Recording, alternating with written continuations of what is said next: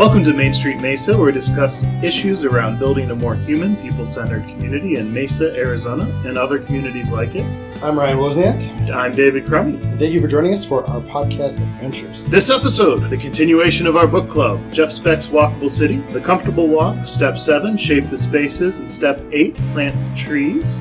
Pages 212 through 233 in their 2013 first edition paperback copy. But first, letters. No, we don't have letters. All right, so we do have two guests with us. I'm Martin Scribner. I am the Director of Development Services for the City of Maricopa, but more importantly, I have a long history with talking about new urbanism and have, in fact, been the chair of the New Urbanism Division for the American Planning Association and involved in leadership for about 10 years for that division.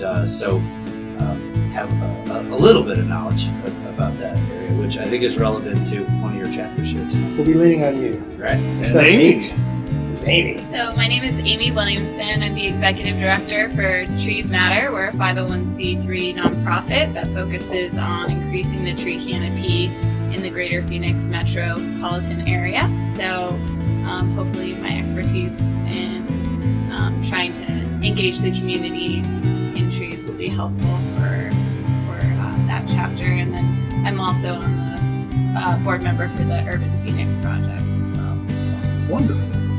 Welcome to both of you. We really appreciate you joining us. But before we talk about that, we're going to talk about ourselves for a few minutes. Yep. We are in our mailbag, which isn't a mailbag. It's called Facebook because we're in the 21st century. We've been sharing about a couple terrifying things. Ryan, you shared the video of from the University of Tennessee about all of those bikes hitting the railroad tracks at 10 degrees, which was disturbing. Yes. If you haven't seen it, basically it's this video that this guy set up in his office that looks out on a railroad track that hits the intersection at a 10-degree angle. And he recorded 53 wrecks in 2 months. So the city that was in, they studied it for about 2 years. They had a $200,000 solution to fixing that, but they ended up deciding on $5,000 of asphalt and paint to reduce it, to move it from 10 degrees to 65 degrees, which solved most of the accidents. That was disturbing. I have a Portland, Oregon t-shirt that actually depicts this. It says, I basically fell off the handlebars in Portland. Yeah, it makes me cry every time I do that in my mind. Their solution in Portland is just post these signs depicting somebody flying over their handlebars across railroad tracks. Yeah, I remember my childhood and hitting storm drains and having that same experience. Didn't appreciate that. I also saw that Arizona made the news. We're number 3 for pedestrian deaths in the country. Another top 5 for us. A good win. That was in the Arizona Central. Nice. So, way to go. It sends a clear message. I think that's an increase from a few years ago. Yeah, I think when we had that episode of this, we were talking, I think we're only 5th. So we're moving up. So that's pretty good. Goals. No relevance to this podcast whatsoever. Or walkable Yeah. cities or pedestrianism or safety or anything like that. No. So stop listening right now because obviously this is not important messages. If you think of one thing when you listen to this podcast, it's stop listening. Also, we have been sharing a lot of Strong Towns links. Great. I think we could share every single one of them and have an episode about each of those. They're great. If you're not following Strong Towns on Facebook, you should be. We aspire to be as cool as them. I wouldn't even think that I'm worthy enough to have the thought of aspiring to be that good. And then finally, before we go, you posited the question, what should we follow? We have about 3 more podcasts to go after this on Walkable City. What are we going to do next? Right. And the amount of feedback that we got on that question was just overwhelmingly silent. Crickets. I got a suggestion. You go craft breweries with urbanism and how those kind of work off of each other. We should do an episode on that. So tap that AZ. We have bottles here. Yes. It's all right. We're drinking Deschutes Swivelhead Red, a delicious India-style red ale. Not local, Bend, Oregon. But Jeff Speck talks about Oregon a lot, so it's all right. I was thinking in terms of Mesa's got a little bit of that happening. We have 2 breweries within 600 feet of each other. So I think you bring those guys before in the and end of talk the about year, it. we'll have the 3rd.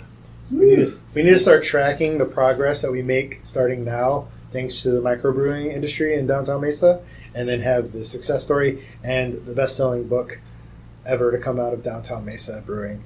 I think we should actually go to Oro or Desert Eagle or Cider Core and sit down, record there, talk about that. That would be fun. We can invite other people.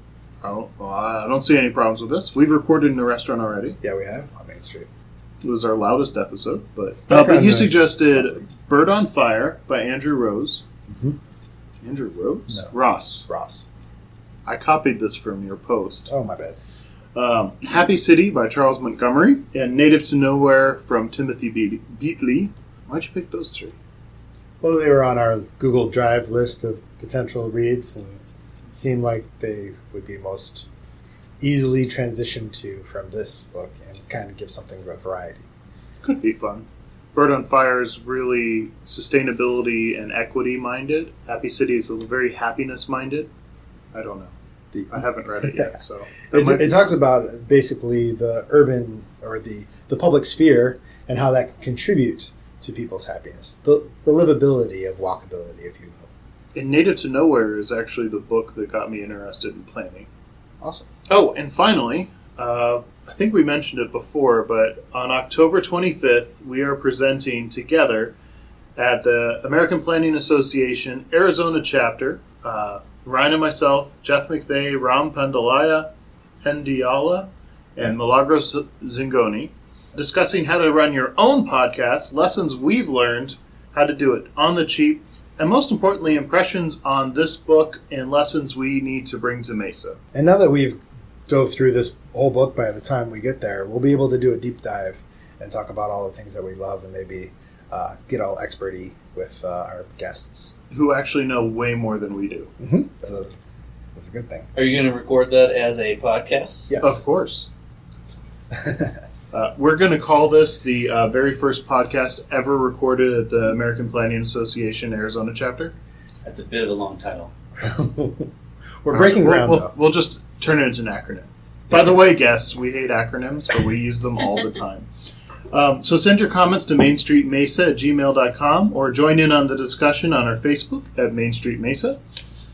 Let's get into this. Awesome. Walkable City, Step 7, or I should say, the comfortable walk. Step 7, shape the spaces. Yes. I like this chapter a lot. I think it taps into a lot of what New Urbanism is trying to tap into. It gets into some jargon stuff that he always likes to put in quotes, but we can learn a little bit of jargon and what it means. Embrace me. Object fetishism. Object Tiny fetishism. is tastier. Whether or not. So at the very beginning, we're talking about humans being hunted. Talks about the forest edge and how there's been the argument that people feel comfortable adjacent to the forest's edge, like that cities popped up there because they could control one of their flanks, if you will, to be protected, and then see out into the pastures in the distance to see when threats are coming. And then there's the arcades and veradas and porches and colonnades that all mimic the trees. So it's very psychology oriented and kind of biology and history going on here. Yeah. Right. So I like this perception of like human scale, right? Like there's all the nerves and the eyes and the nose and the mouth and the ears. They're all facing the same direction. These are all our sensory mechanisms, and how that is trying to keep yourself feeling comfortable as a pedestrian, how you experience your space, who you confront, and how you confront your environment is very much head on. So the fact that you do protect your flank, I think, is an interesting concept, that you have a blind side. So if you can protect that blind side and keep an eye out for that threat, that car coming down the way, or other people that are walking towards you, right? You have this environment that you can control, or you feel secure in. Kind of like an arcade, right? So you have arcades, you have colonnades, you have a feeling of enclosure. And we get to that a little bit in the tree, how the tree space shape the space as well. Well, I think it's really about this sort of sense of refuge and calm that you get from it, regardless of whatever underlying psychological or other lists, reasons that this could exist. It's really a feeling of refuge and tranquility and not being out in the open and bare. The difference in between walking in a parking lot that's just barren and walking in a nice urban space is tremendous, and it's just a nice feeling. It just feels good. And I think we talk a lot about kind of almost creating a room with the buildings, the outdoor space being kind of equivalent to that. So when you have a space in that, then all of a sudden you're exposed, kind of what you were talking about there, where it just maybe you can't even place it. It's not inviting. It's not that, it doesn't fall into that walkable category. So I will point out that Downtown Mesa took this concept to the nth degree by installing the colonnades along Main Street, which I think we went too far. Really? Because they really feel, in my opinion, I think those colonnades really feel claustrophobic. It forces your eye down the street. You don't actually look left and right into the stores. It creates a lot of shade, but it's also very dark. The pillars that they use to create it are giant, so you can't see around stuff, and so you actually feel like a little more claustrophobic. And when you're walking down the area that has the colonnade, there are sections that feel good, and there are sections that don't. And if you start paying attention, you can tell the difference is the height. Usually it's a little bit more open, so you have cover over your head, but you're not enclosed completely. Yeah. And you can start looking at different expanses on that. At Robeson and Main Street, they did this really cool, probably 15-foot green graded thing on the not the Drew building. It's the old sofa shop. Cut all that out. But that feels really, really nice. That's just a metal structure. It feels really nice, but then you go right next to it, and it's like 8-foot ceiling, 8-foot long hallway, and it feels very awkward, and someone walks by you, or someone comes by on a bike, and it's just the opposite. I think I've experienced this more in the nighttime, where you want that nighttime temperature to drop, and sometimes the shorter ceiling will actually kind of have that urban heat island blanket traps effect. The heat, for the pedestrian at the exactly the wrong height, and then so it kind of makes that nighttime temperature feel stuffier and not as cooling as you would want from a nighttime. Well, I think the other thing is that we like to see people. And if you have these giant blocks that are keeping you from seeing anything, it doesn't make you feel safe because you wonder what's going on. I like how he talks about the checkerboard effect and the missing teeth on Main Street. So when I think about Mesa, I think we do a pretty good job on this on the north side of Mesa, on Main Street between Robeson and Center.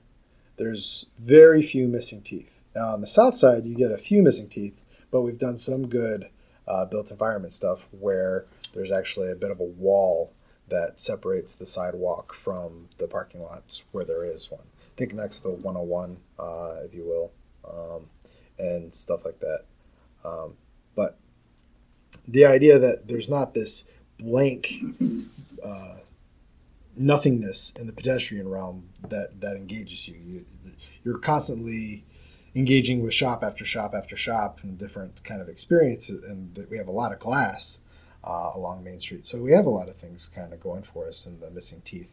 Is there anything in your experience where you've tried to work a site development or new development into helping fit into the missing teeth?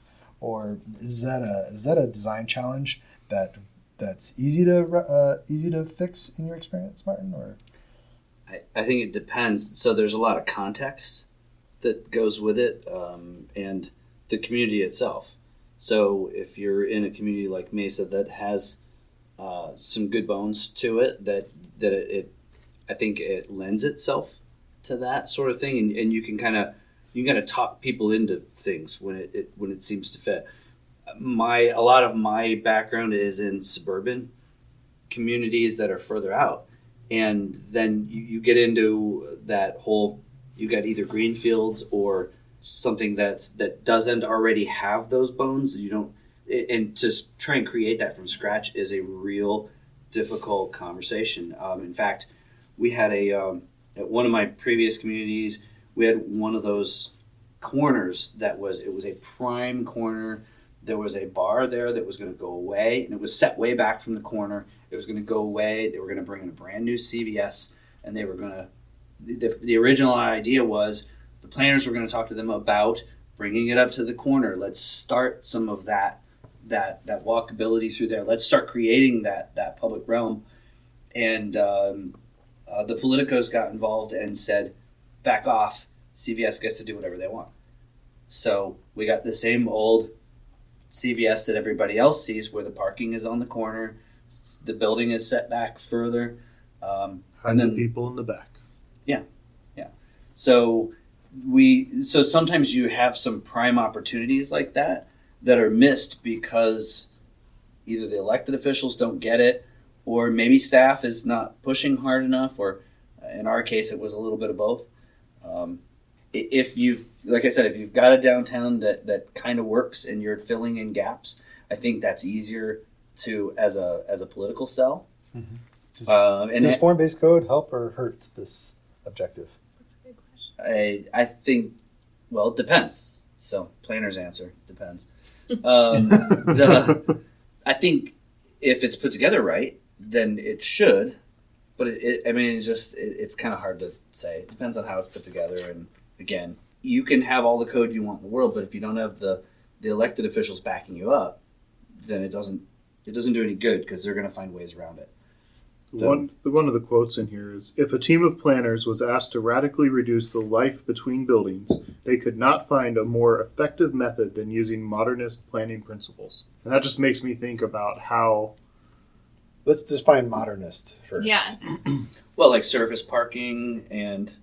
The great planning that we did in 1970 through 1990 and even 1960.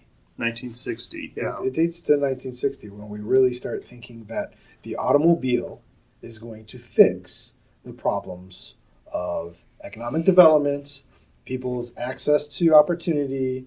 It's going to unlock all these freedoms, and people will just have the ability to get away from the blight and all the bad city stuff. And we'll fix it with big parks and open space and trees. And, that's going to... But we didn't do that. No. We just did more parking. Yeah.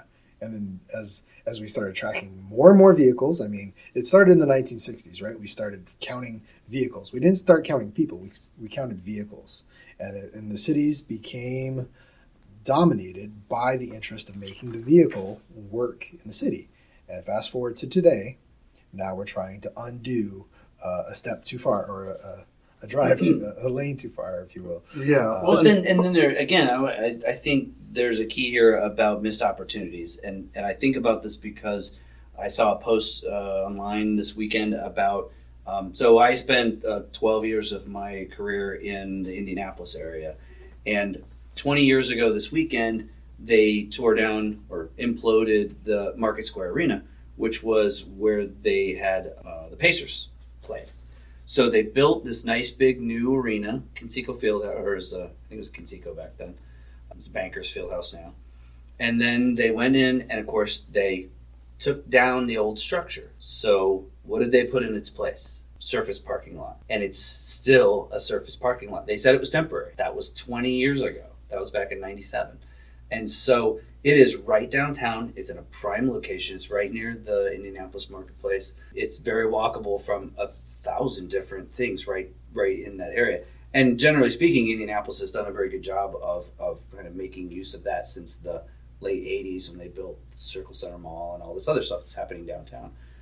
But that's still a surface parking lot. And you say, well, maybe they're looking at putting something else there in the near future. But you just lost 20 years. You lost a whole generation. So, and that touches directly to this idea that we shifted the way that we plan cities to be more car-centric, which trained 3 generations to think with their car and think that that's the way it's always been. Meanwhile, we have all of human history where it's not been that way. And so we've trained people to grow up that way, to expect that way. Yeah. Which is why CVS wants that parking lot up front, because that's how the banks have known that for as long as CVS has existed, which is time immemorial, parking lots are up front. So that's the only way that they work. That's true. It's the only way it's ever worked for a CVS until now. They're switching it in the more urban communities. But it's the financial rules and regulations. They won't lend for new construction on a CVS, or CVS won't invest in a community where they don't have a proven track record. And if we used these rules that were created by planners that then influenced how we lived in our city, and we grew those expectations and all of the negative problems that happened because of that, now it's enshrined in the way that we lend money and invest in infrastructure and buildings. It's not just that this is a planner's problem to solve. Planners now know better, but we now have our community that has 30 years of growing. That's the way it's always been for the last 30 years. And we also have financial institutions saying that, if I don't have this many parking spaces, it won't succeed. Right. And they measure the eyes on the business based on the traffic flows on the adjacent street, rather than truly creating a place for people that might actually become a draw. And so I think that's also a missed opportunity. Speaking of modernism, so modernism now thinking not like contemporaryism. This doesn't mean contemporary. We're talking modernism as how do machines help improve people's lives? That is what is meant by the context of modernism. And so you have thinkers like somebody who's very influential in Arizona, Frank Lloyd Wright, thinking in terms of Broadacre City as to how do we separate the uses, give people lands and big homes, and make them happy and improve their lives. That was the kind of the idea of where a lot of these ideas kind of are born from. There's a lot of unexpected consequences that have come along with that. Yeah, can I add equity issues, right? Like I was a kid that grew up in the 90s and aughts or whatever you call them. And because my parents both worked all summer, I actually did take the bus to the mall, and I was the only person I knew that would take the bus. But my mom grew up in Queens, New York, and she took the bus and the subway everywhere. So there's also that independence that children get. And I do think that there are green spaces in suburbs if you have a certain income level, right? So there is that. It kind of creates this equity issue too, I think. Yeah, I think there's decades of suburbanism where the park was a place to drive to, not necessarily a place where people could walk to or bike to. And so the park scale within the suburbs of the 70s, I'm thinking, they became very large places to drive through too, because why wouldn't you want to drive to it? And so it wasn't until people started reacting to, nope, this is actually detriment to people's lifestyles. It's a detriment to our health. It's a safety risk on the roads as people are trying to make their way to these parks. Maybe we shouldn't have a 6-lane road adjacent to our parks. And what are parks for? Kids playing, people playing. So we want kids to get to the parks. But especially in Mesa, I live in a neighborhood where my kids can't safely walk to a park unless they walk to the car to get in the car to go to the park. Now, going to Riverview from our house, which is about a mile away, so an easy walk, is not safe. It's the same with schools. It's the same thing with schools. We lived in Indiana. We lived less than a half a mile from my son's grade school. Not allowed to walk, even if there were sidewalks, which there weren't, but not allowed to walk anywhere in the school system. So forbid by the administration. Forbid, yes. It was against the rules. You had to be dropped off or ride the bus. Very suburban area of Indianapolis. So. Back to shape the spaces. Yeah. Next thing we look at. I want to highlight that modern urbanism is brought up again in the object fetishism section. Is that where you're headed? No, I moved on. Oh. Well, real quick, I just want to touch on the fact that the idea of object fetishism is about Jeff Speck's railing on architects, thinking that their gem of a building is the point of architecture. And there's this competition, right, that there's other ideas on what architecture should be, and that I love this quote by Jan Gehl where he talks about the order of operations for doing good urban design is life, then space, then buildings. And those should be the orders of operations. Those should be the priorities, first, second, and last, of what is tasked for the architect.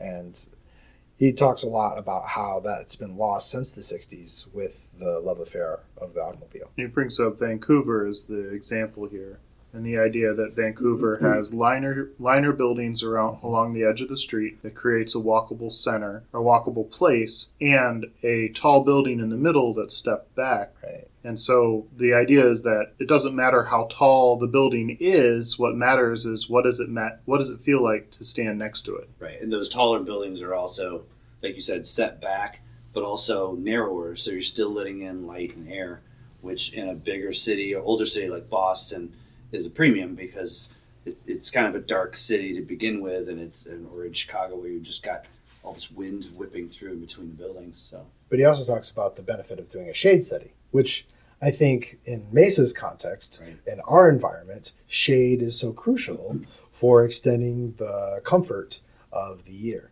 So there's a few months out of the year where sun's valued here, but more often than not, shade's valued. So doing a shade study could end up reaping value to the streetscape and the businesses that want to locate there in a comfortable environment for the pedestrian. What anti-scorpion building materials? I want to highlight here that this is not... What? Is that a thing? No, it's not a thing. It's not Sorry. a thing. I'm sitting there and I'm like, I live in Mesa and I haven't seen a scorpion in 20 years. I saw one in my living room yesterday. Yeah, this is why you don't live on the edge of town. Right. Crazy. If you live in downtown, that is the one issue. Don't have these issues. Yeah, there's not herds of scorpions. Maybe mice or rats, depending on where you live. Right. We have them. They're like 6 feet long. It's like a big dog. Yeah. You name them.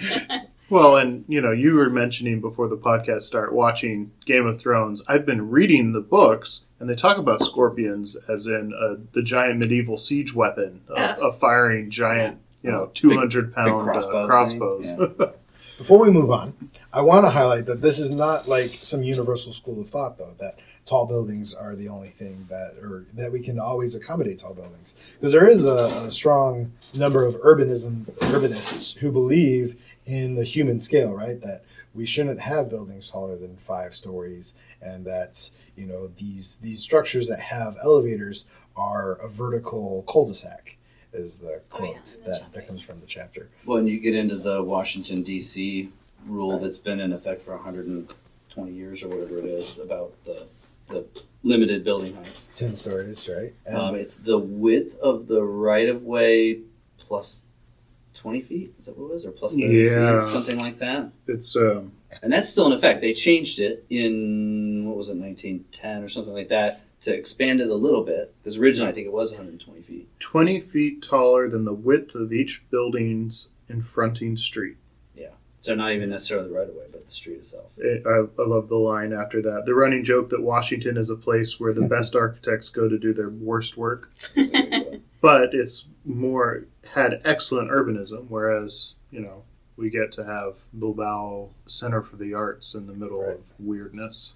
so rather than being obsessed about the figure or the What structure the building itself, looks like. Yeah. we're the figure ground or the void between the buildings, between one side of the street and the other side of the street. What do we do with the spaces in between? And again, Where people go? And so, Why do you keep making this podcast about people and making them happy to live in a city? I guess I'm just a sucker. Hey, we're in that. I'm trying to remember where in that chapter they came up with the. You referenced the abattoir sketch from Monty Python. Oh my goodness! Oh, I had to Google that and watch it. I didn't recognize it right off. I did YouTube it, and I was like, oh yeah, I remember this one. So Look that up. That was a great one. I've never had that conversation with an architect before. Well, and Mesa doesn't have the issue when it comes to tall buildings of airplanes. You guys don't have. No, even at in downtown Mesa, for example, the tallest we get is well below the Okay. FAA's height requirements. Okay. I don't know, we get airplanes, but Because that's like a big They're thing still with way up there. downtown Phoenix. And then, something that I've heard in regards to like parks and tall buildings is that can actually, with that shade, actually hinder the experience of parks because certain, plants need sun to grow. So that's like a huge thing with the Japanese Friendship Garden in downtown Phoenix with the new building being built right where their sun comes from. And then Central Park, I think there's been some issues or fights about that too, with building tall buildings. Yeah, I think that goes back to having an understanding of what your building's impact is on the area around it. Yeah. I think that's important. It depends. Yeah, and like it's all context. In forestry, urban forestry, we always say right tree, right place. So I guess right with building, urban, right building, right sure. place, you Right. know? Yeah. Yeah, Is it also true that the right time to build a building was 20 years ago? Probably. Anytime before 2008. Here's my Pretty much. here's my little spin on this whole context thing, right? So if you're going to make towers work, you're going to invite more people who are going to be parking, probably who live in that tower. No matter what, even if you're reducing the amount of demand for cars, there's going to be people who live there who probably choose cars. So the way that the taller buildings work is, even though you are introducing more cars to the scene, you're helping offset that by the intensity of additional pedestrians who live on the additional floors, right? I think he talks about how that introduces a whole host of potential sidewalk actors, basically, by having this intense density. But he also gives credit to our St. Jane for looking to Boston to see that you don't need a whole lot of height in order to get to incredible density figures, right? Well, I think that's absolutely true. And you visit great cities, places that are amazing and beautiful, and you feel great.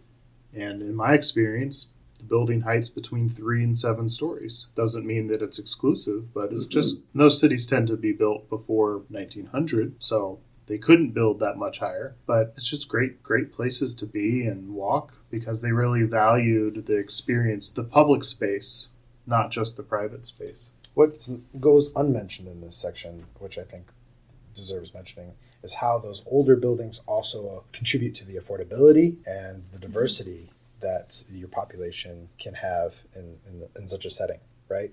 Jane Jacobs talks exactly about that. Depending on what you're going for.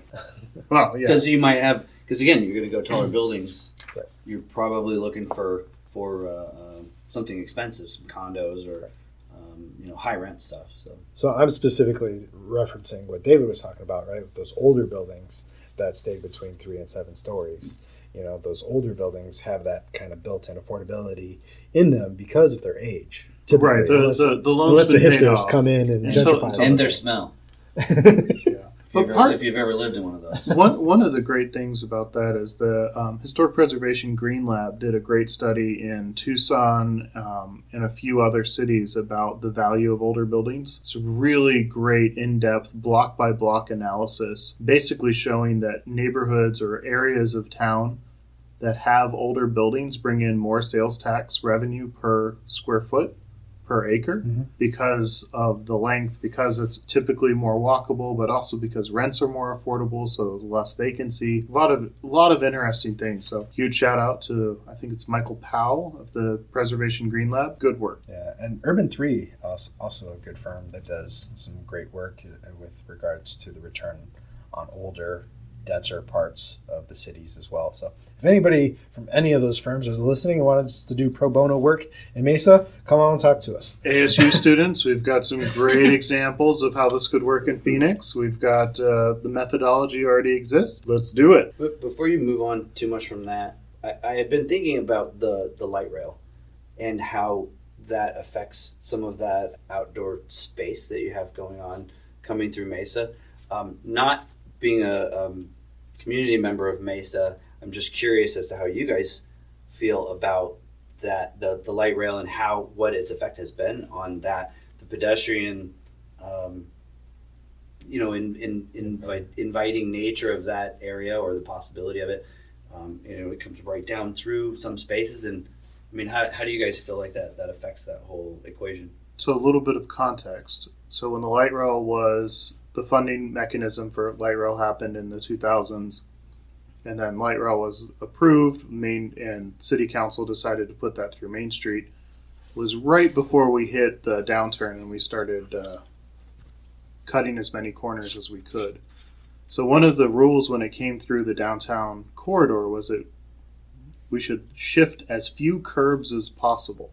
So when light rail was inserted through downtown Mesa, they didn't touch any of the curbs. They tried not to do, except for station areas, they didn't do any new landscaping or affect anything outside of the street right of way.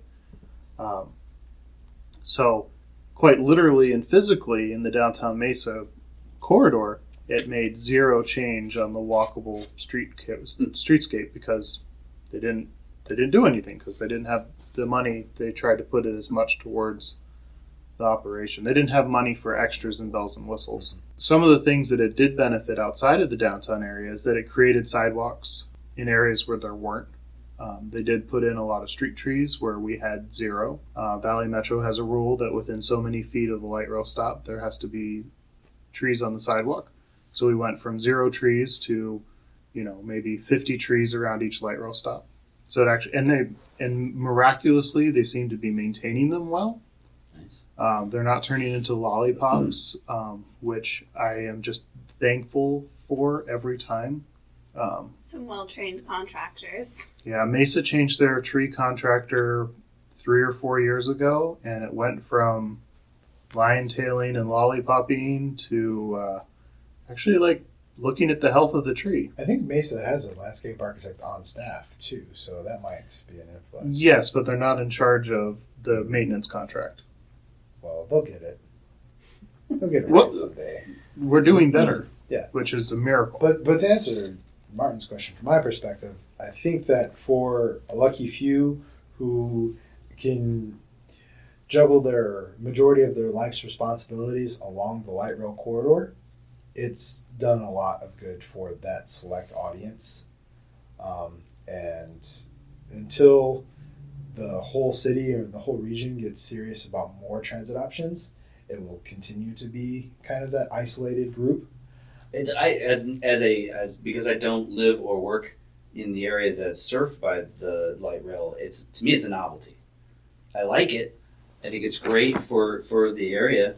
But again, to me, it's sort of like, it's this kind of new thing that it doesn't affect me much unless I'm going to get a hotel and party on the other end of the line or something, and then make my way back. The biggest effect that's happened is, so Mesa is a bedroom community, right? First and foremost. We're working really hard to not be. We're trying to get more jobs. Our economic development staff is trying to work on that.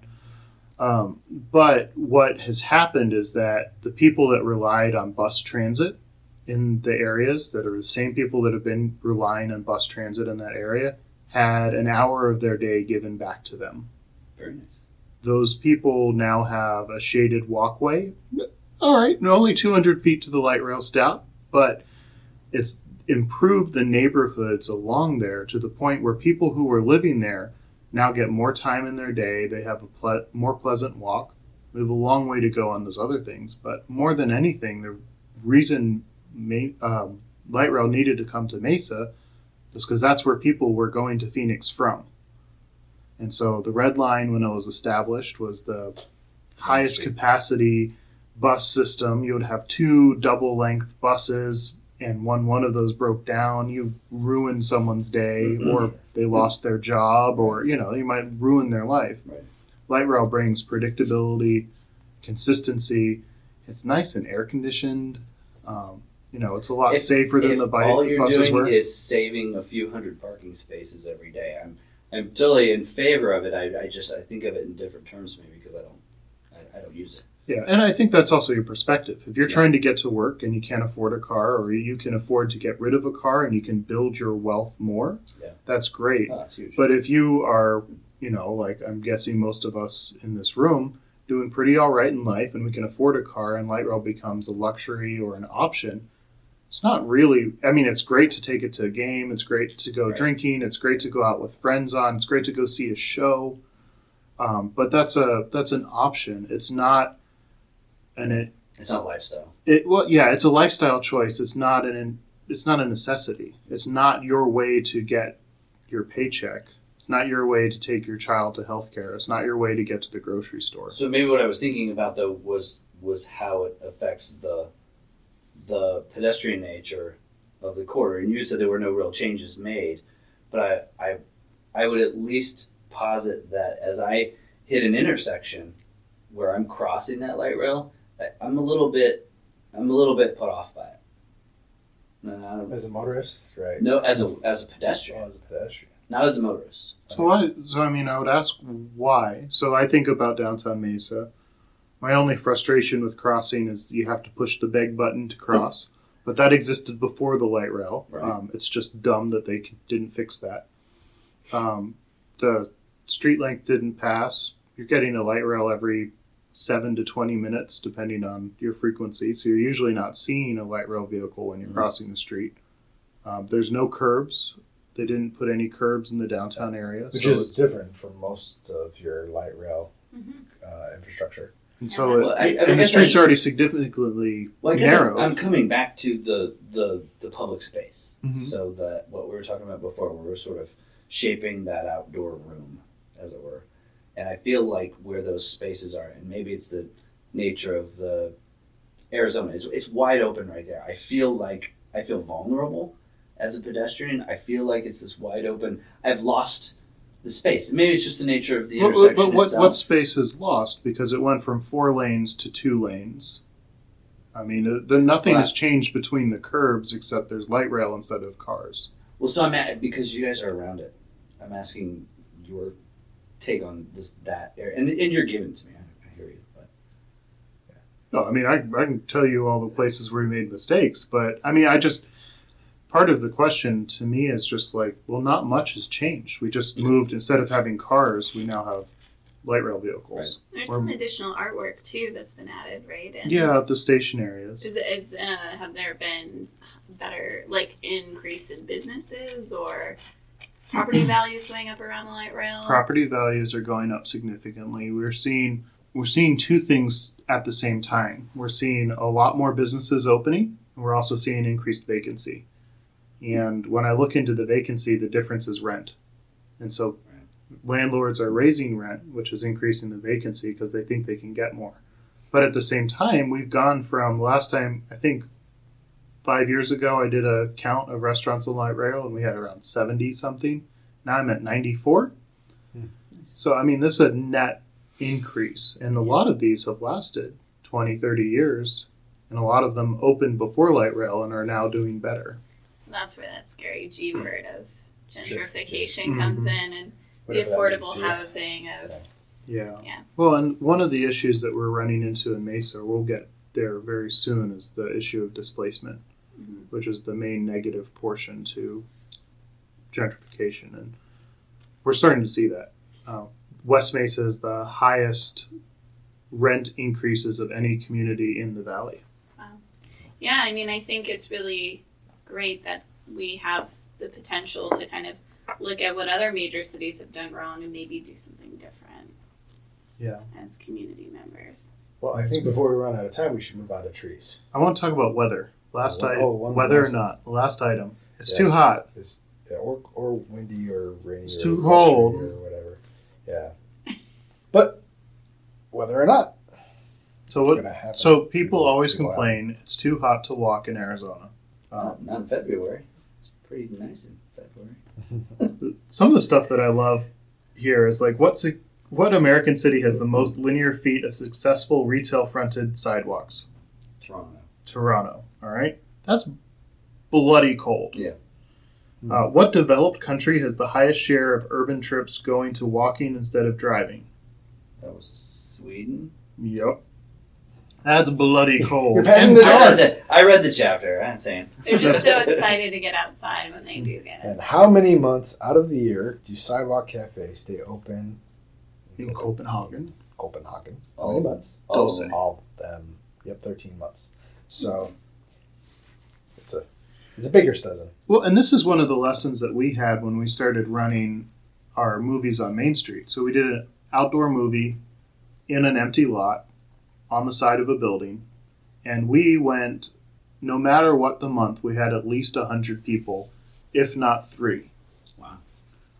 Except for when we ran Indiana Jones, and I cried a little bit. We had like 30 people.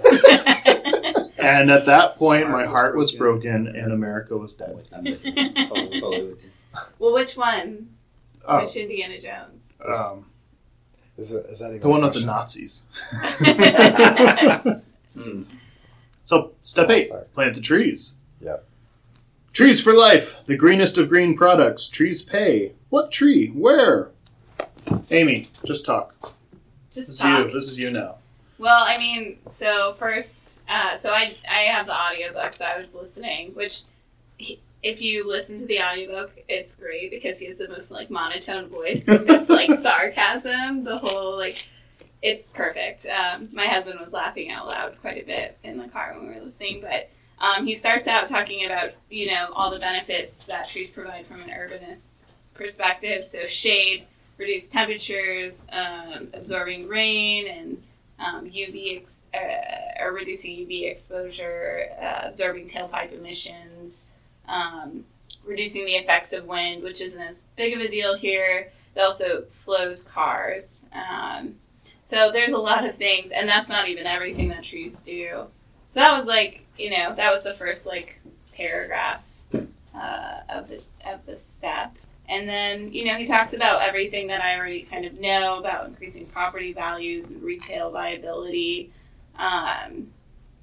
So, I mean, for me, I look at a lot of studies. So one thing he doesn't really touch on that is starting to become very popular is the mental health benefits that trees provide. So there's this new trend called tree bathing. That's actually a national forest bathing. Sorry, that's it's actually a national initiative in Japan where they ask their citizens to go out and walk in the woods and be very like conscious and slow about the process and just absorb. So just generally walking in the woods.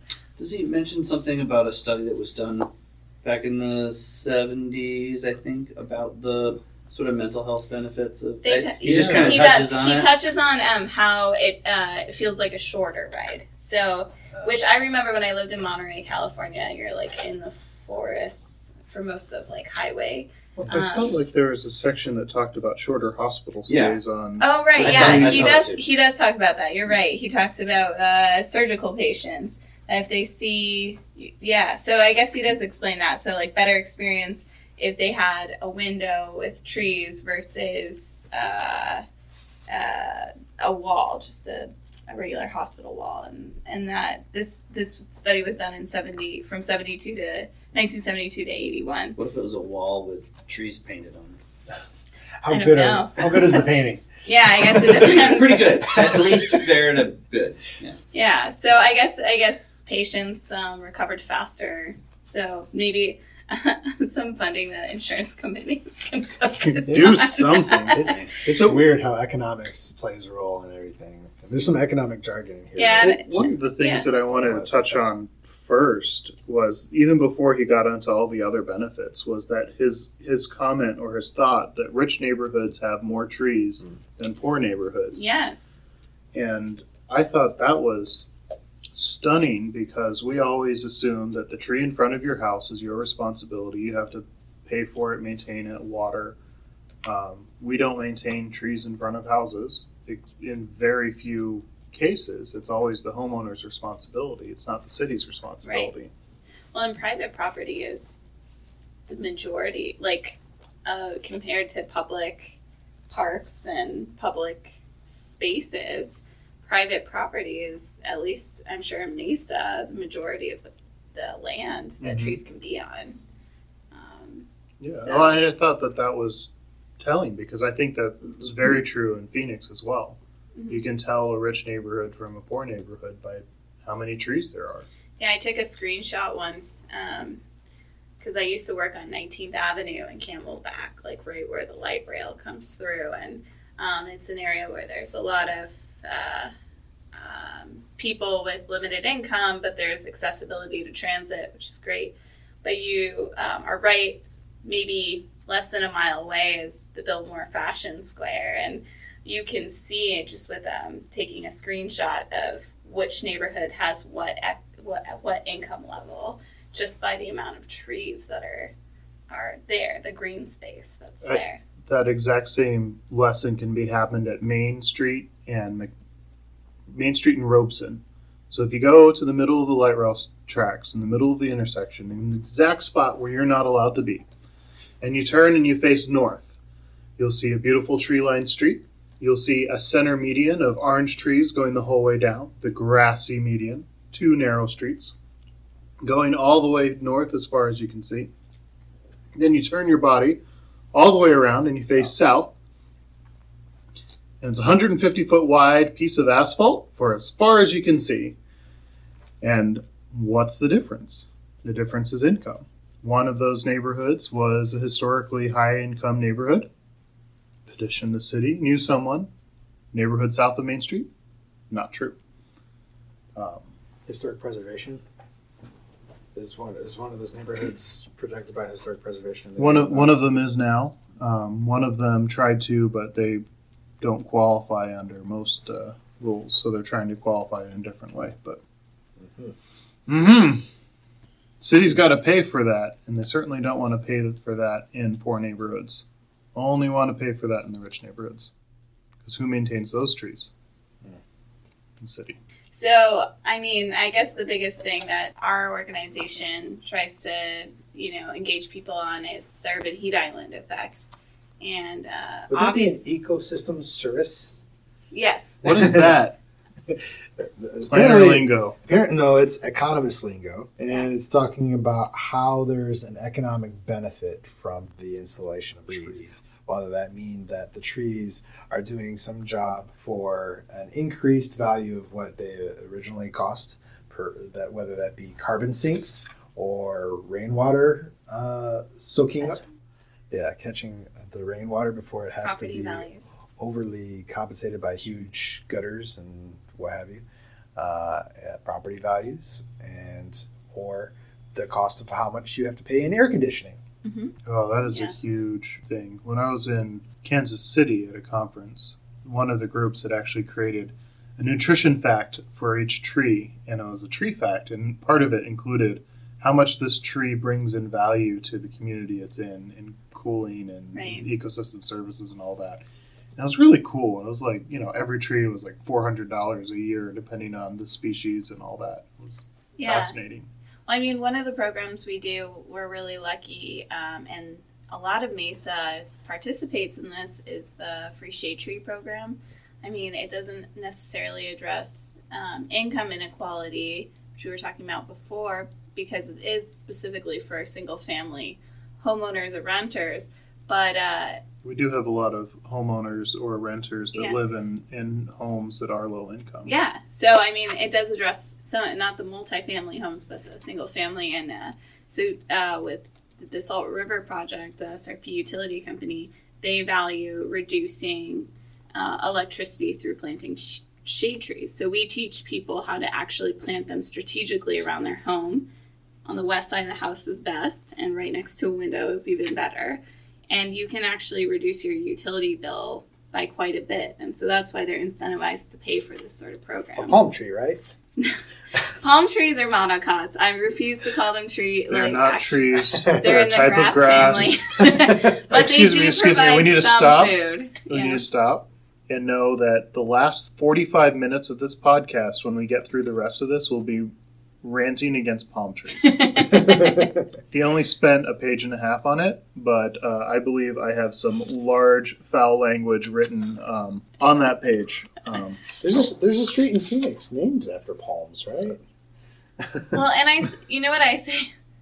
If you're going to have a palm tree that provides food at least. So you only have to climb 90 feet to get to the dates. There are people that are gleaners that will do it, Well, I mean, I guess it's a liability issue. So one of the one of the other benefits I wanted to touch on is that because they have such a powerful impact on walkability, street trees have been associated with significant improvements in property values and retail viability. Mm-hmm. Street trees bring more business. Don't cut them down in front of your sign, because street trees are a community asset, and because you have one in front of you, it builds a greater business environment. Find a different way to display your sign. The tree's more important than that visibility. We'll find a different way.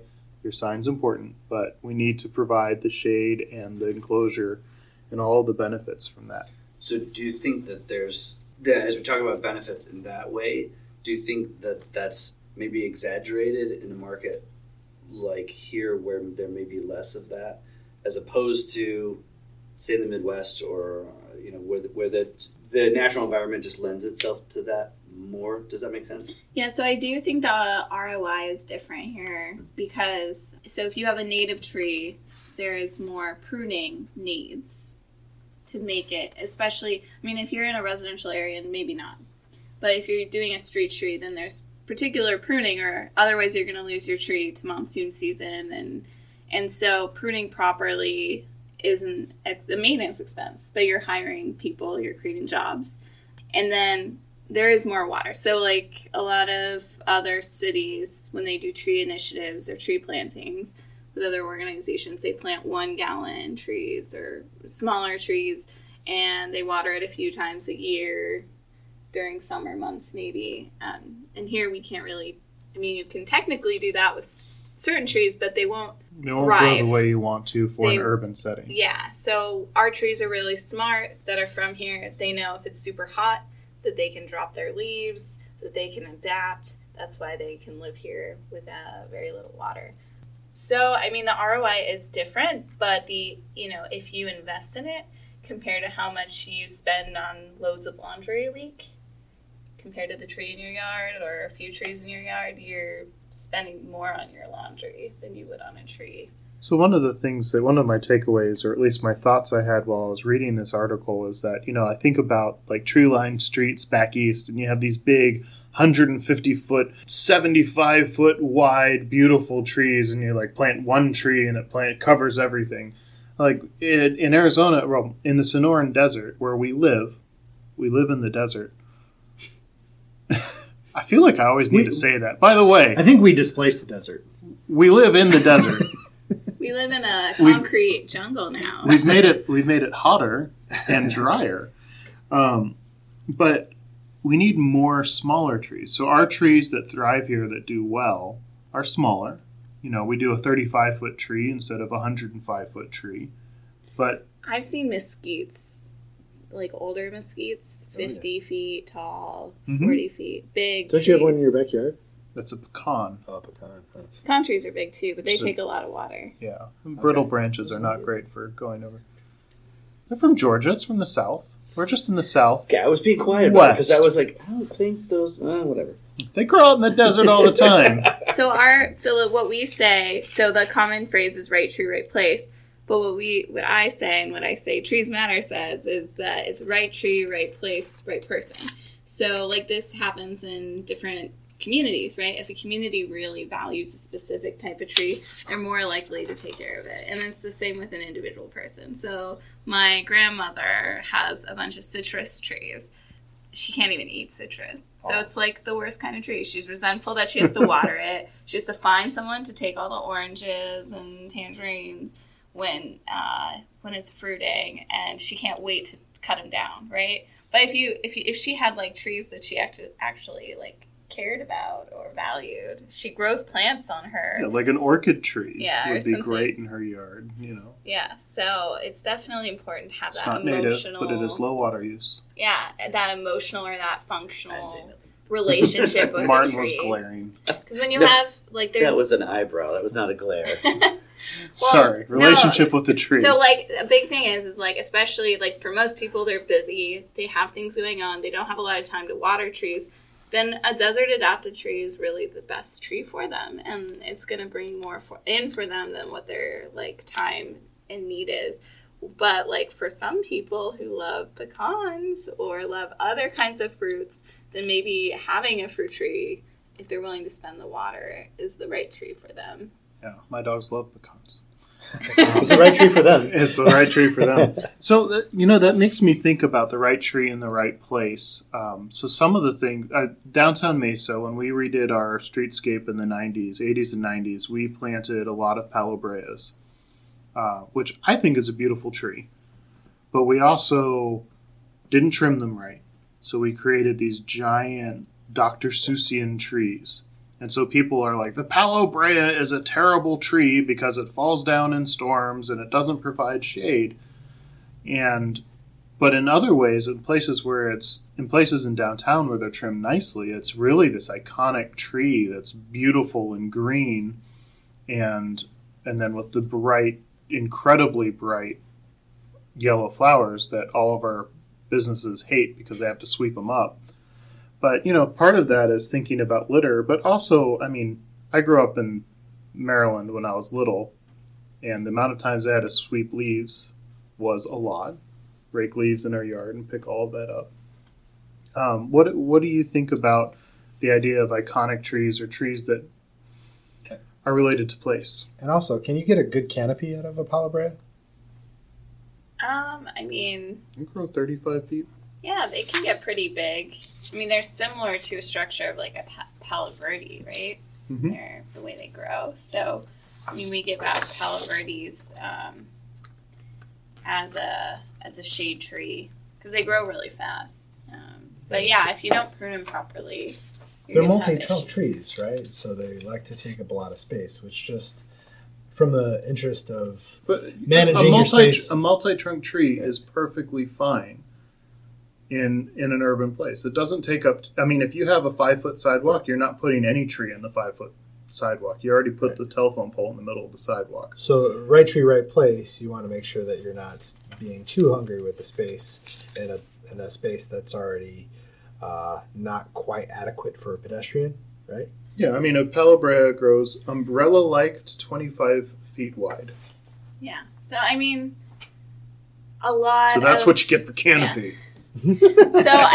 So one thing that I've noticed that I have a lot of fun with is that there are trends with trees, especially street trees. But just like in the way that we even did we look at planning in different types of buildings, you can actually tell when a tree was planted by their size and type and if it was trending at that time. So right now what's becoming really popular, red push pistache, which is everybody's doing that. Yeah, so Chinese types that are coming from somewhere else, obviously China, and but that do well in our climate. So you have Chinese elms, you have red push pistache, southern live oaks are still really popular. So these are single trunk trees. The southern live oaks take a little longer to grow. So and that's the other thing is people aren't willing to wait to have shade here. You look at puppies and you think they're cute, but when you look at a baby tree, you're just like, what's wrong with you? Frustrated that it's still a baby tree. So yeah, there's that sort of issue that I think people don't value, that this tree will one day be large. I'm curious if you have a favorite street tree. A favorite street tree? My favorite tree is the mesquite tree in general. Yeah. Because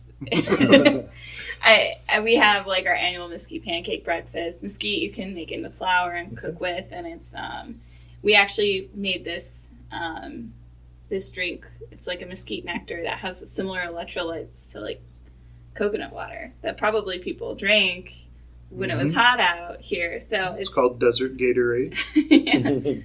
Oh, I've seen that in the stores. Yeah, not yet. 10 years, all the hipsters will be drinking it. That's the crazy thing. Did not tell me I was coming into this hippie thing. Yeah. Well, and that's the crazy thing is there's a lot of trees out here, even the ornamental oranges. Those can actually be processed for dressings or mixed as juices, but people don't realize there's a lot of gleaning that can happen. I've had orange cookies from those. Yeah. Oranges that aren't good raw. You told me it was just good for tricking the freshmen at ASU. That's true. Yeah. Pick it and say, this is really good. So that's another benefit trees provide is food, which we talk about a lot. And mischief.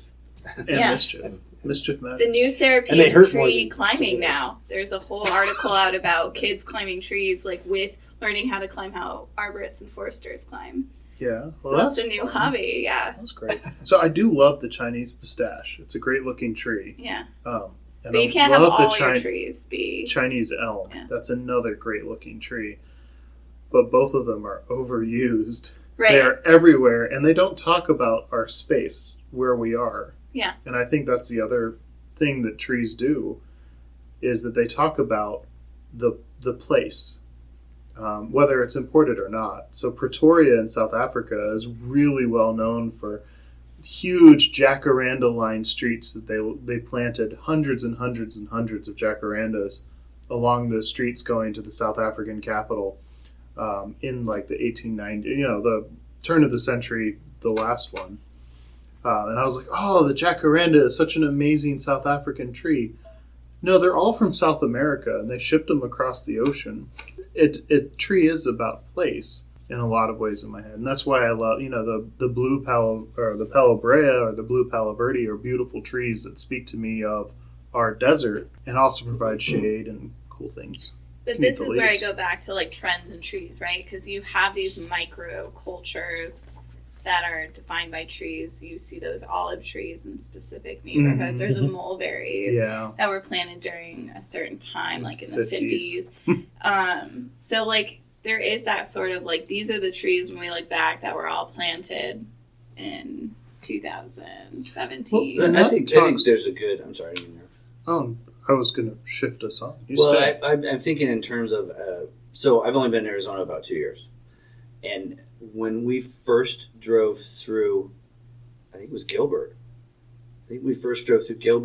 Down this tree line. No, just an example. I know. It's not Mesa. We don't like Gilbert here. But no, as an example, I see the sign. I see it. We have a sign that says Mesa, really big here. Okay, so I was driving through Mesa. Don't lie to us. We know. Come on. But the trees lining the streets really created this, I would say, illusion. But it almost felt like I grew up in the Midwest. So it kind of felt for a minute like we were in the Midwest. And so it's a bunch of Sissus or something. I don't even remember what there are a lot of streets in like sort of the newer like late 90s, early 2000s developments in Gilbert or Chandler or wherever one of those, but Mesa, that are lined with these beautiful Chinese elms that have grown in wonderfully, double lined on the either side of a 5-lane road that goes 50 miles an hour. So you can't walk there safely. Your children and dogs will die. But the streets look gorgeous. And I don't disagree. They do look amazing. And it almost sort of transports you for a minute. Like all of a sudden you're going, I'm not, I don't even feel like I'm in Arizona anymore. I'm wherever it was those trees came from in the first place. China. China. Or felt like you were in China. Yeah. Sure, we'll go with that. Well, I think that is also sort of like that philosophy of the use of water. So, we use water and we want to use water sparingly in the desert, et cetera, et cetera. But where we use water, we want to be smart about it. And so using water to grow trees that provide shelter and coolingness and money into the pockets of our business owners, that it's really important that you use that intelligently and you don't just, like, oh, I'm going to spend all this money improving the streetscape on Main Street, put in some Palo Breas, never teach people how to trim them properly and create these Dr. Seussian trees, and then complain that street trees are evil. Right. Yeah, there's a legacy that can be not great if you plant a tree improperly or you don't take care of trees properly. So that's something, like, tree plantings are fun. Everyone loves to plant trees. But if they see their tree die within a year or a few years, that makes them disheartened and not want to continue to plant. So I will say that downtown Mesa, because of this culture, and trees make people very passionate. Do you remember when Hanny's cut down the trees in front of In Pomo, yeah. Yep. Pomo's getting trees soon. Yeah. Finally talked to the city, so. That's good. That's great. If you guys know Jim McPherson, and he has a Tree Used to Grow Here in Phoenix Facebook photo album that he's been adding photos to for like 5 years, and all he does is take a picture of an empty tree well or the sickly little stick of a tree and say, like, we should plant here. And it went from more trees were disappearing in downtown Phoenix to now, how many trees have been planted in the last 2 years in downtown Phoenix? I don't know how many, but there's been a lot of Hundreds. additions. And part of it is because they have a business improvement district. Right. So they have a function in But which... they had that business improvement district for 20 years.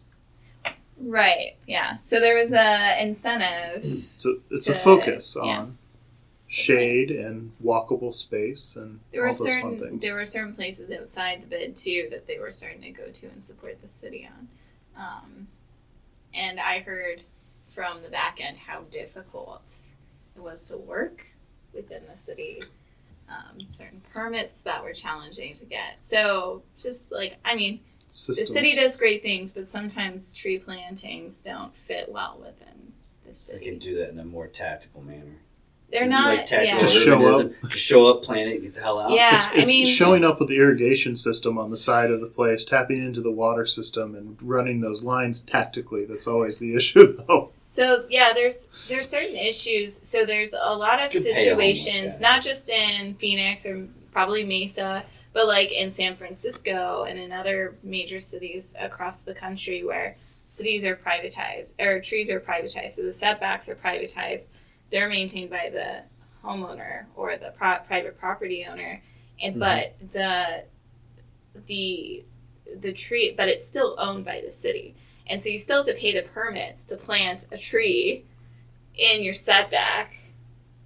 Like I just did a planting in downtown Phoenix where the only reason why we got it waived is we were working within another city department that was giving us a grant to plant these trees.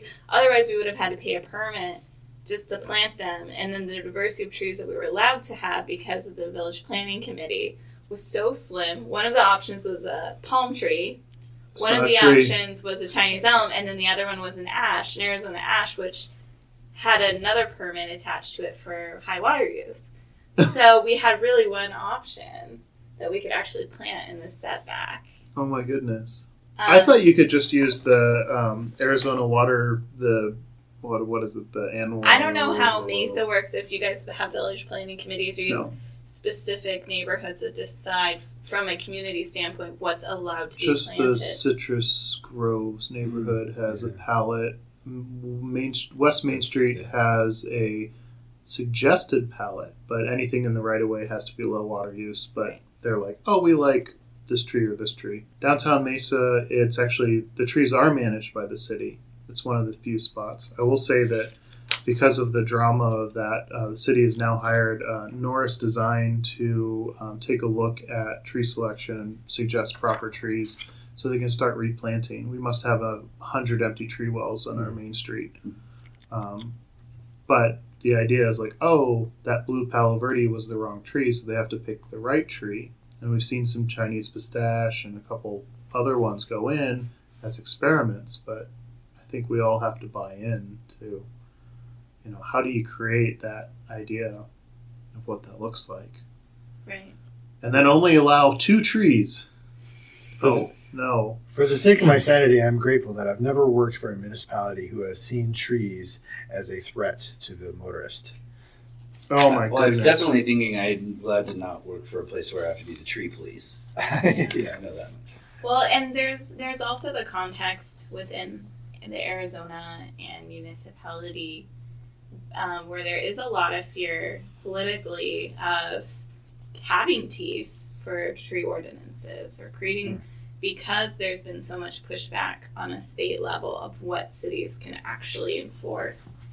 And so that creates most cities that have successful funding for urban forestry gets it through tree ordinance funding.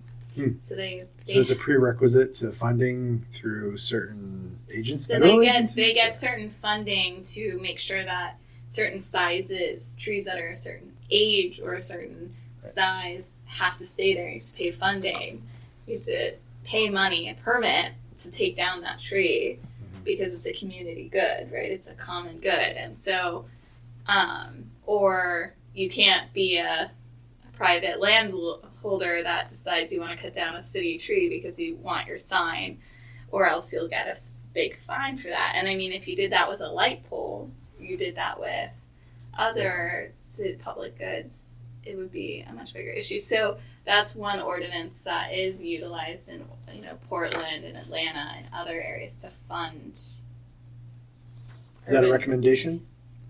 I mean, I would like to see as much funding go to forestry, whether it's from allocating budgets in different ways, or by creating a funding stream. Well, we'll have to look into whether or not Mesa has one of those. I don't know if it does. So I did want to talk a little bit about the green, some of the green, or some of the benefits of trees. And like, I wanted to go back and talk a little about heat-related illness, comments. Urban heat island effect. What's the urban heat island effect? Too much concrete, too much sun being absorbed by the concrete, and then nighttime temperatures staying too hot than what they would naturally be expected, thus starting the day off at a higher temperature than what would naturally be expected, and then just that cyclical effect of heat being trapped into the urban environment. Yep. Air conditioners releasing heat from our house into the environment. The vicious circle. circle. And on top of that, we also have the air inversion, right? So the valley. So we also trap for many months heat, not just heat, but like pollution, right? And so we do have the issue of heat-related illness and people sick or dying because of heat, and we know that trees reduce that burden. Is that like being in August and saying, I'm sick of the heat? No, that's like thing? literally showing up and dying. Yeah, I all day today was in a conference with the Maricopa County Health Department because they have an epidemiologist that studies heat-related deaths. And in April there was one death. So far there's like 60 since that short of a time. So people, and a lot of them are homebound folks that they don't know their air conditioning is working right, or they don't have transit to get to a cooling station. Well, one of the other things, I was really surprised to see that, tree-covered areas reduce the air conditioning load, which I guess is obvious, but that made me connect that back to the opening portion about how poor neighborhoods have less tree canopy. So poor neighborhoods are paying for lacking these things in a bunch of different ways, including higher utility bills, lower property values. And his quote is, a properly shaded neighborhood is said to require 15 to 35% less air conditioning than a treeless one. I will tell you that my backyard, that's almost completely covered by that pecan tree, and my front yard probably have about a 10-degree difference in temperature. Yeah.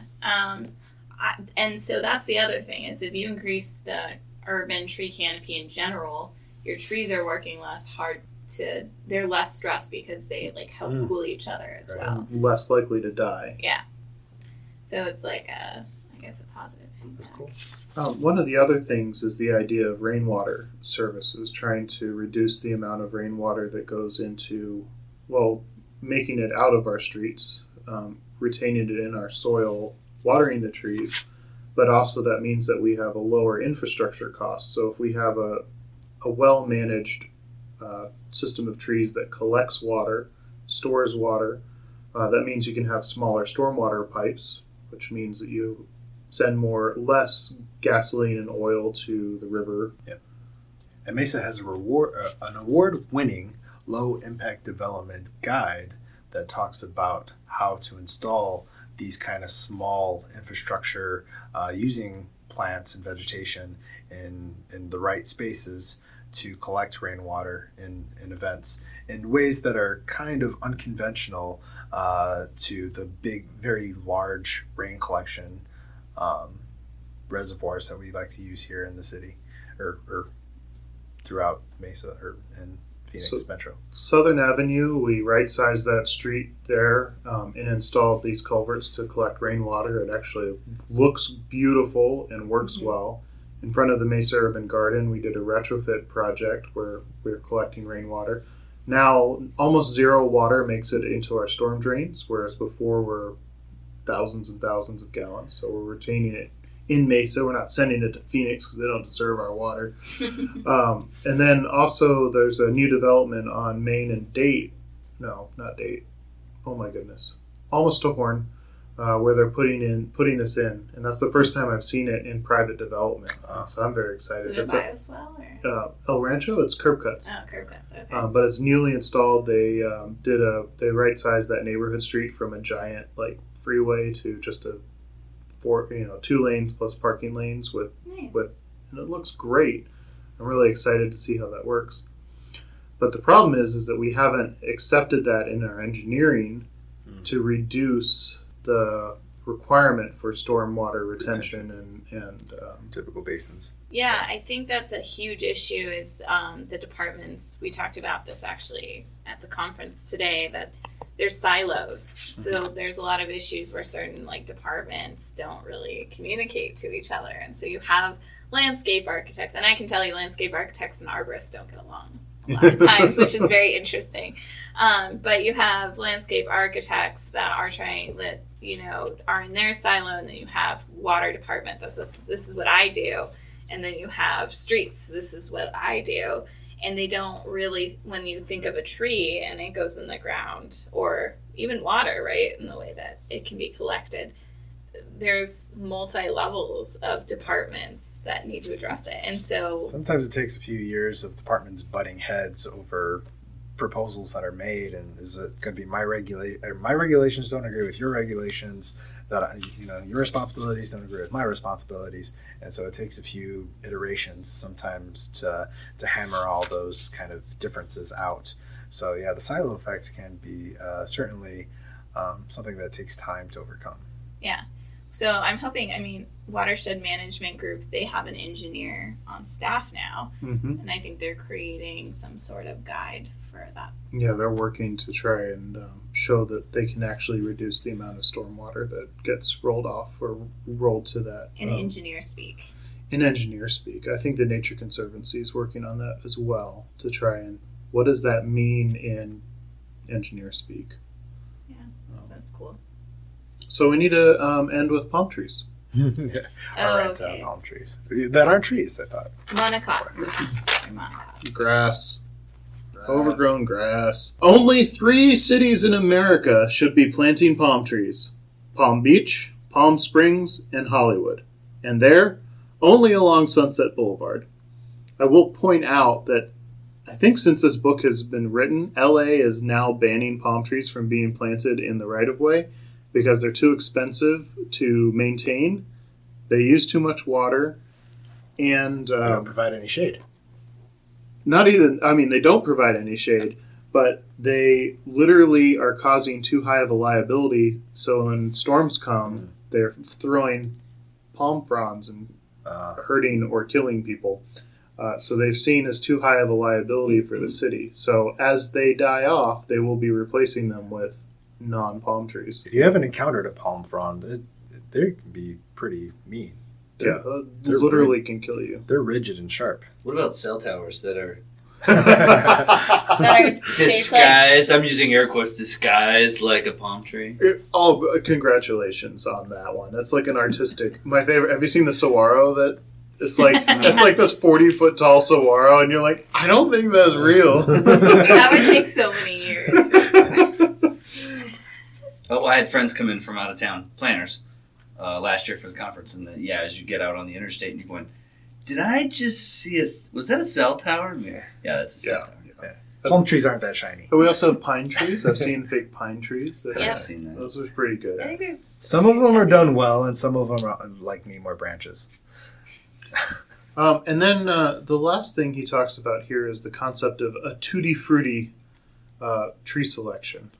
I think we glanced on that a little bit, but the idea of instead of having tree lined of a whole bunch of beautiful elm trees, because all those trees died because of Dutch elm disease, we're now to the point where we want, if we're planting 90 trees, we want 89 different types of trees. And he disagrees with that. I disagree with that too. I think I like the idea of like a 3-to-1 ratio. Yeah. 3 of the same, 1 of a different, giving a little bit of pattern and differential, but the idea of like because especially here in the Sonoran Desert, tree A, tree B, and tree C will grow at completely different rates, look completely different next to each other. I don't know. It does sound disjointed.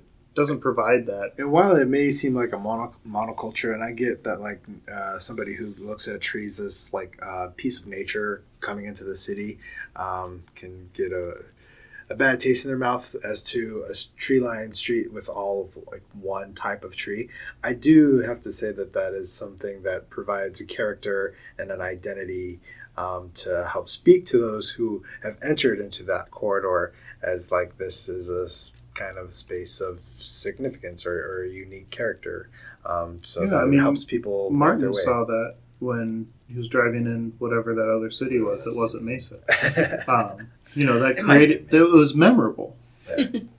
I think Mill Avenue, even though like that's amazing what they did. So Mill Avenue is all covered in it's ficus. It's right? ficus, Ficus Those nativa. crazy trees or birds. Yeah, and you get covered in bird poop when you walk down Mill Avenue. But it's a What was beautiful enclosed space. It's really great. Those trees are not allowed to be planted on the right of way, and so the city of Tempe actually ceded public property to the property owners in a sort of like because you're not allowed to plant ficus in the right of way.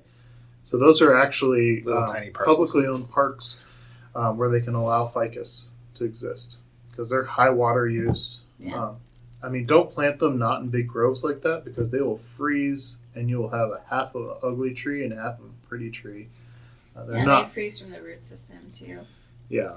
So they're challenging. They take a lot of patience and a lot of water. Yeah. Which is tough here in the desert. I get what you're saying. Like there is a cultural aspect if you live on Maple and you have a bunch of, I guess, maple trees or oak and have a bunch of oak trees. I only have nightmares on Elm Street. So, okay. Yeah.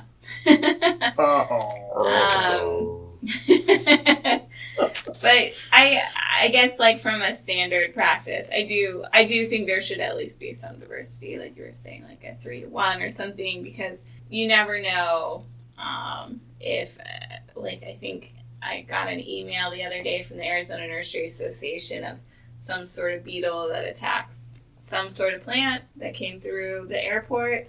And now that could be, I think it's for shrubbery, but you never know if it's something that attacks our pines, and then all your pines are gone within a year. Hopefully we get a palm tree beetle. But that's also, another thing is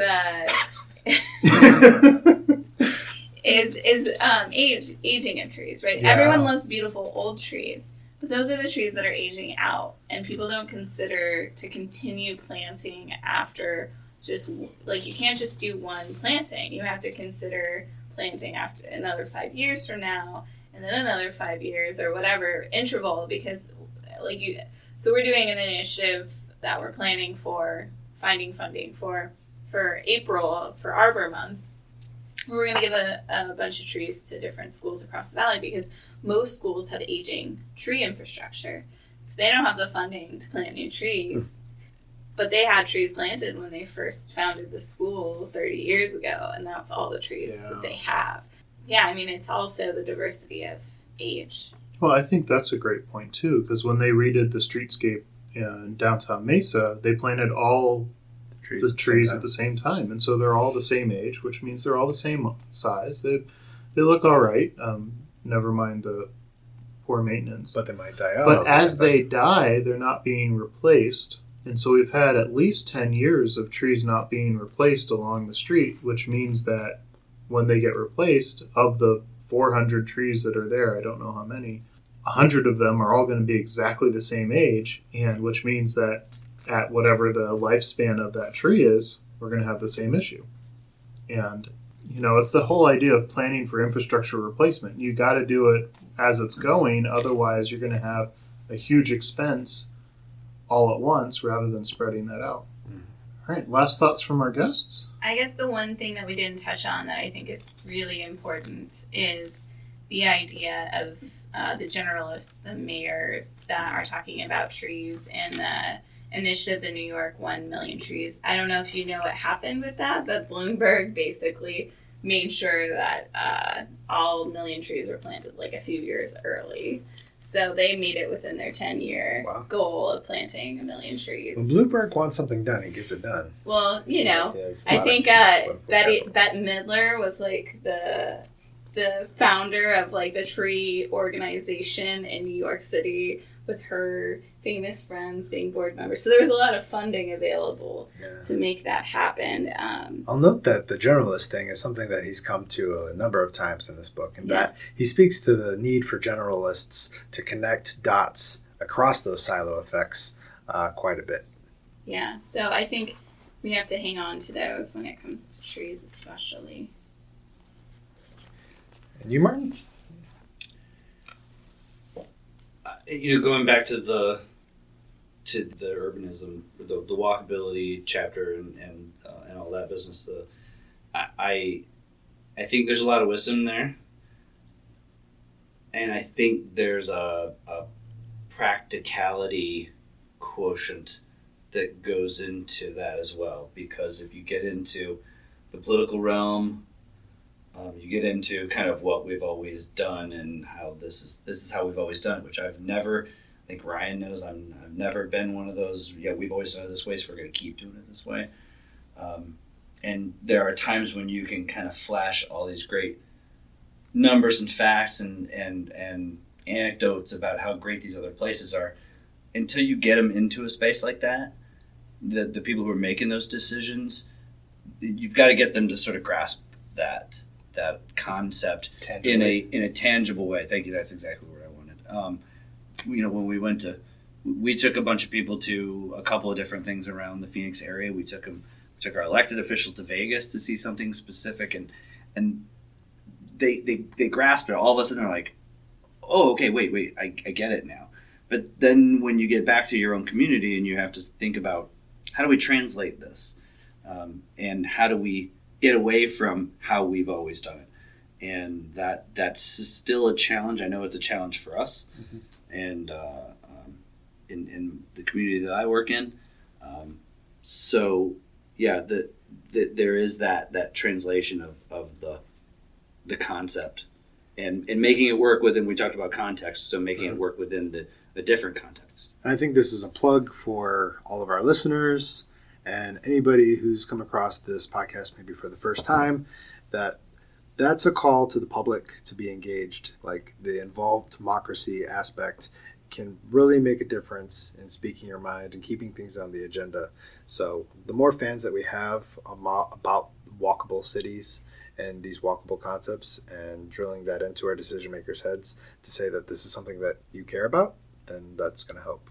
I think the other lesson is when you travel in this country and other countries and other cities, pay attention. What feels good? What's going on? Take a look at what's happening on the street to the building. Look at those relationships between trees and buildings, and the height, shortness, and whatever is going on. Pay attention when you're traveling. Take pictures and bring them back and say, I really like this when I visited wherever. Because those little lessons we really can bring home and might emphasize that type of story. I like to wear my anthropologist hat whenever I can.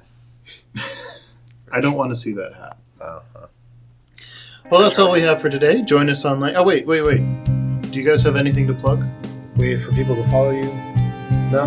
Okay, no followers. Right. Just follow us online. Yeah. On Facebook at Main Street Mesa. Email your comments at mainstmesa@gmail.com. Be sure to subscribe on iTunes, SoundCloud, or wherever you find your podcasts.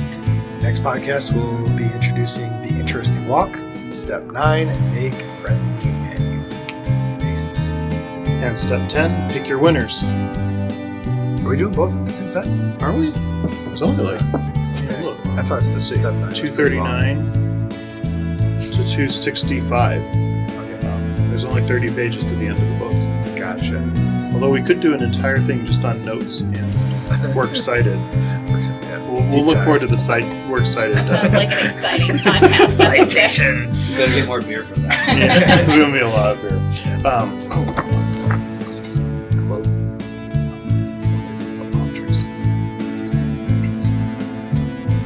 The point is, if you've got great palm-lined avenues, by all means, keep them. But understand that palm trees are merely decorative, and don't begin to offer the same environmental benefits as deciduous trees. The last time I checked, most Florida cities had not learned this lesson. Same goes for crepe myrtles, spruce pines, or those other bushes masquerading as trees that somehow grace many a city's tree list. Stupid palm trees. But our theme music is written by Philip Buckman, performed by the Sweaty Palm Trees, and produced and recorded by David Rich.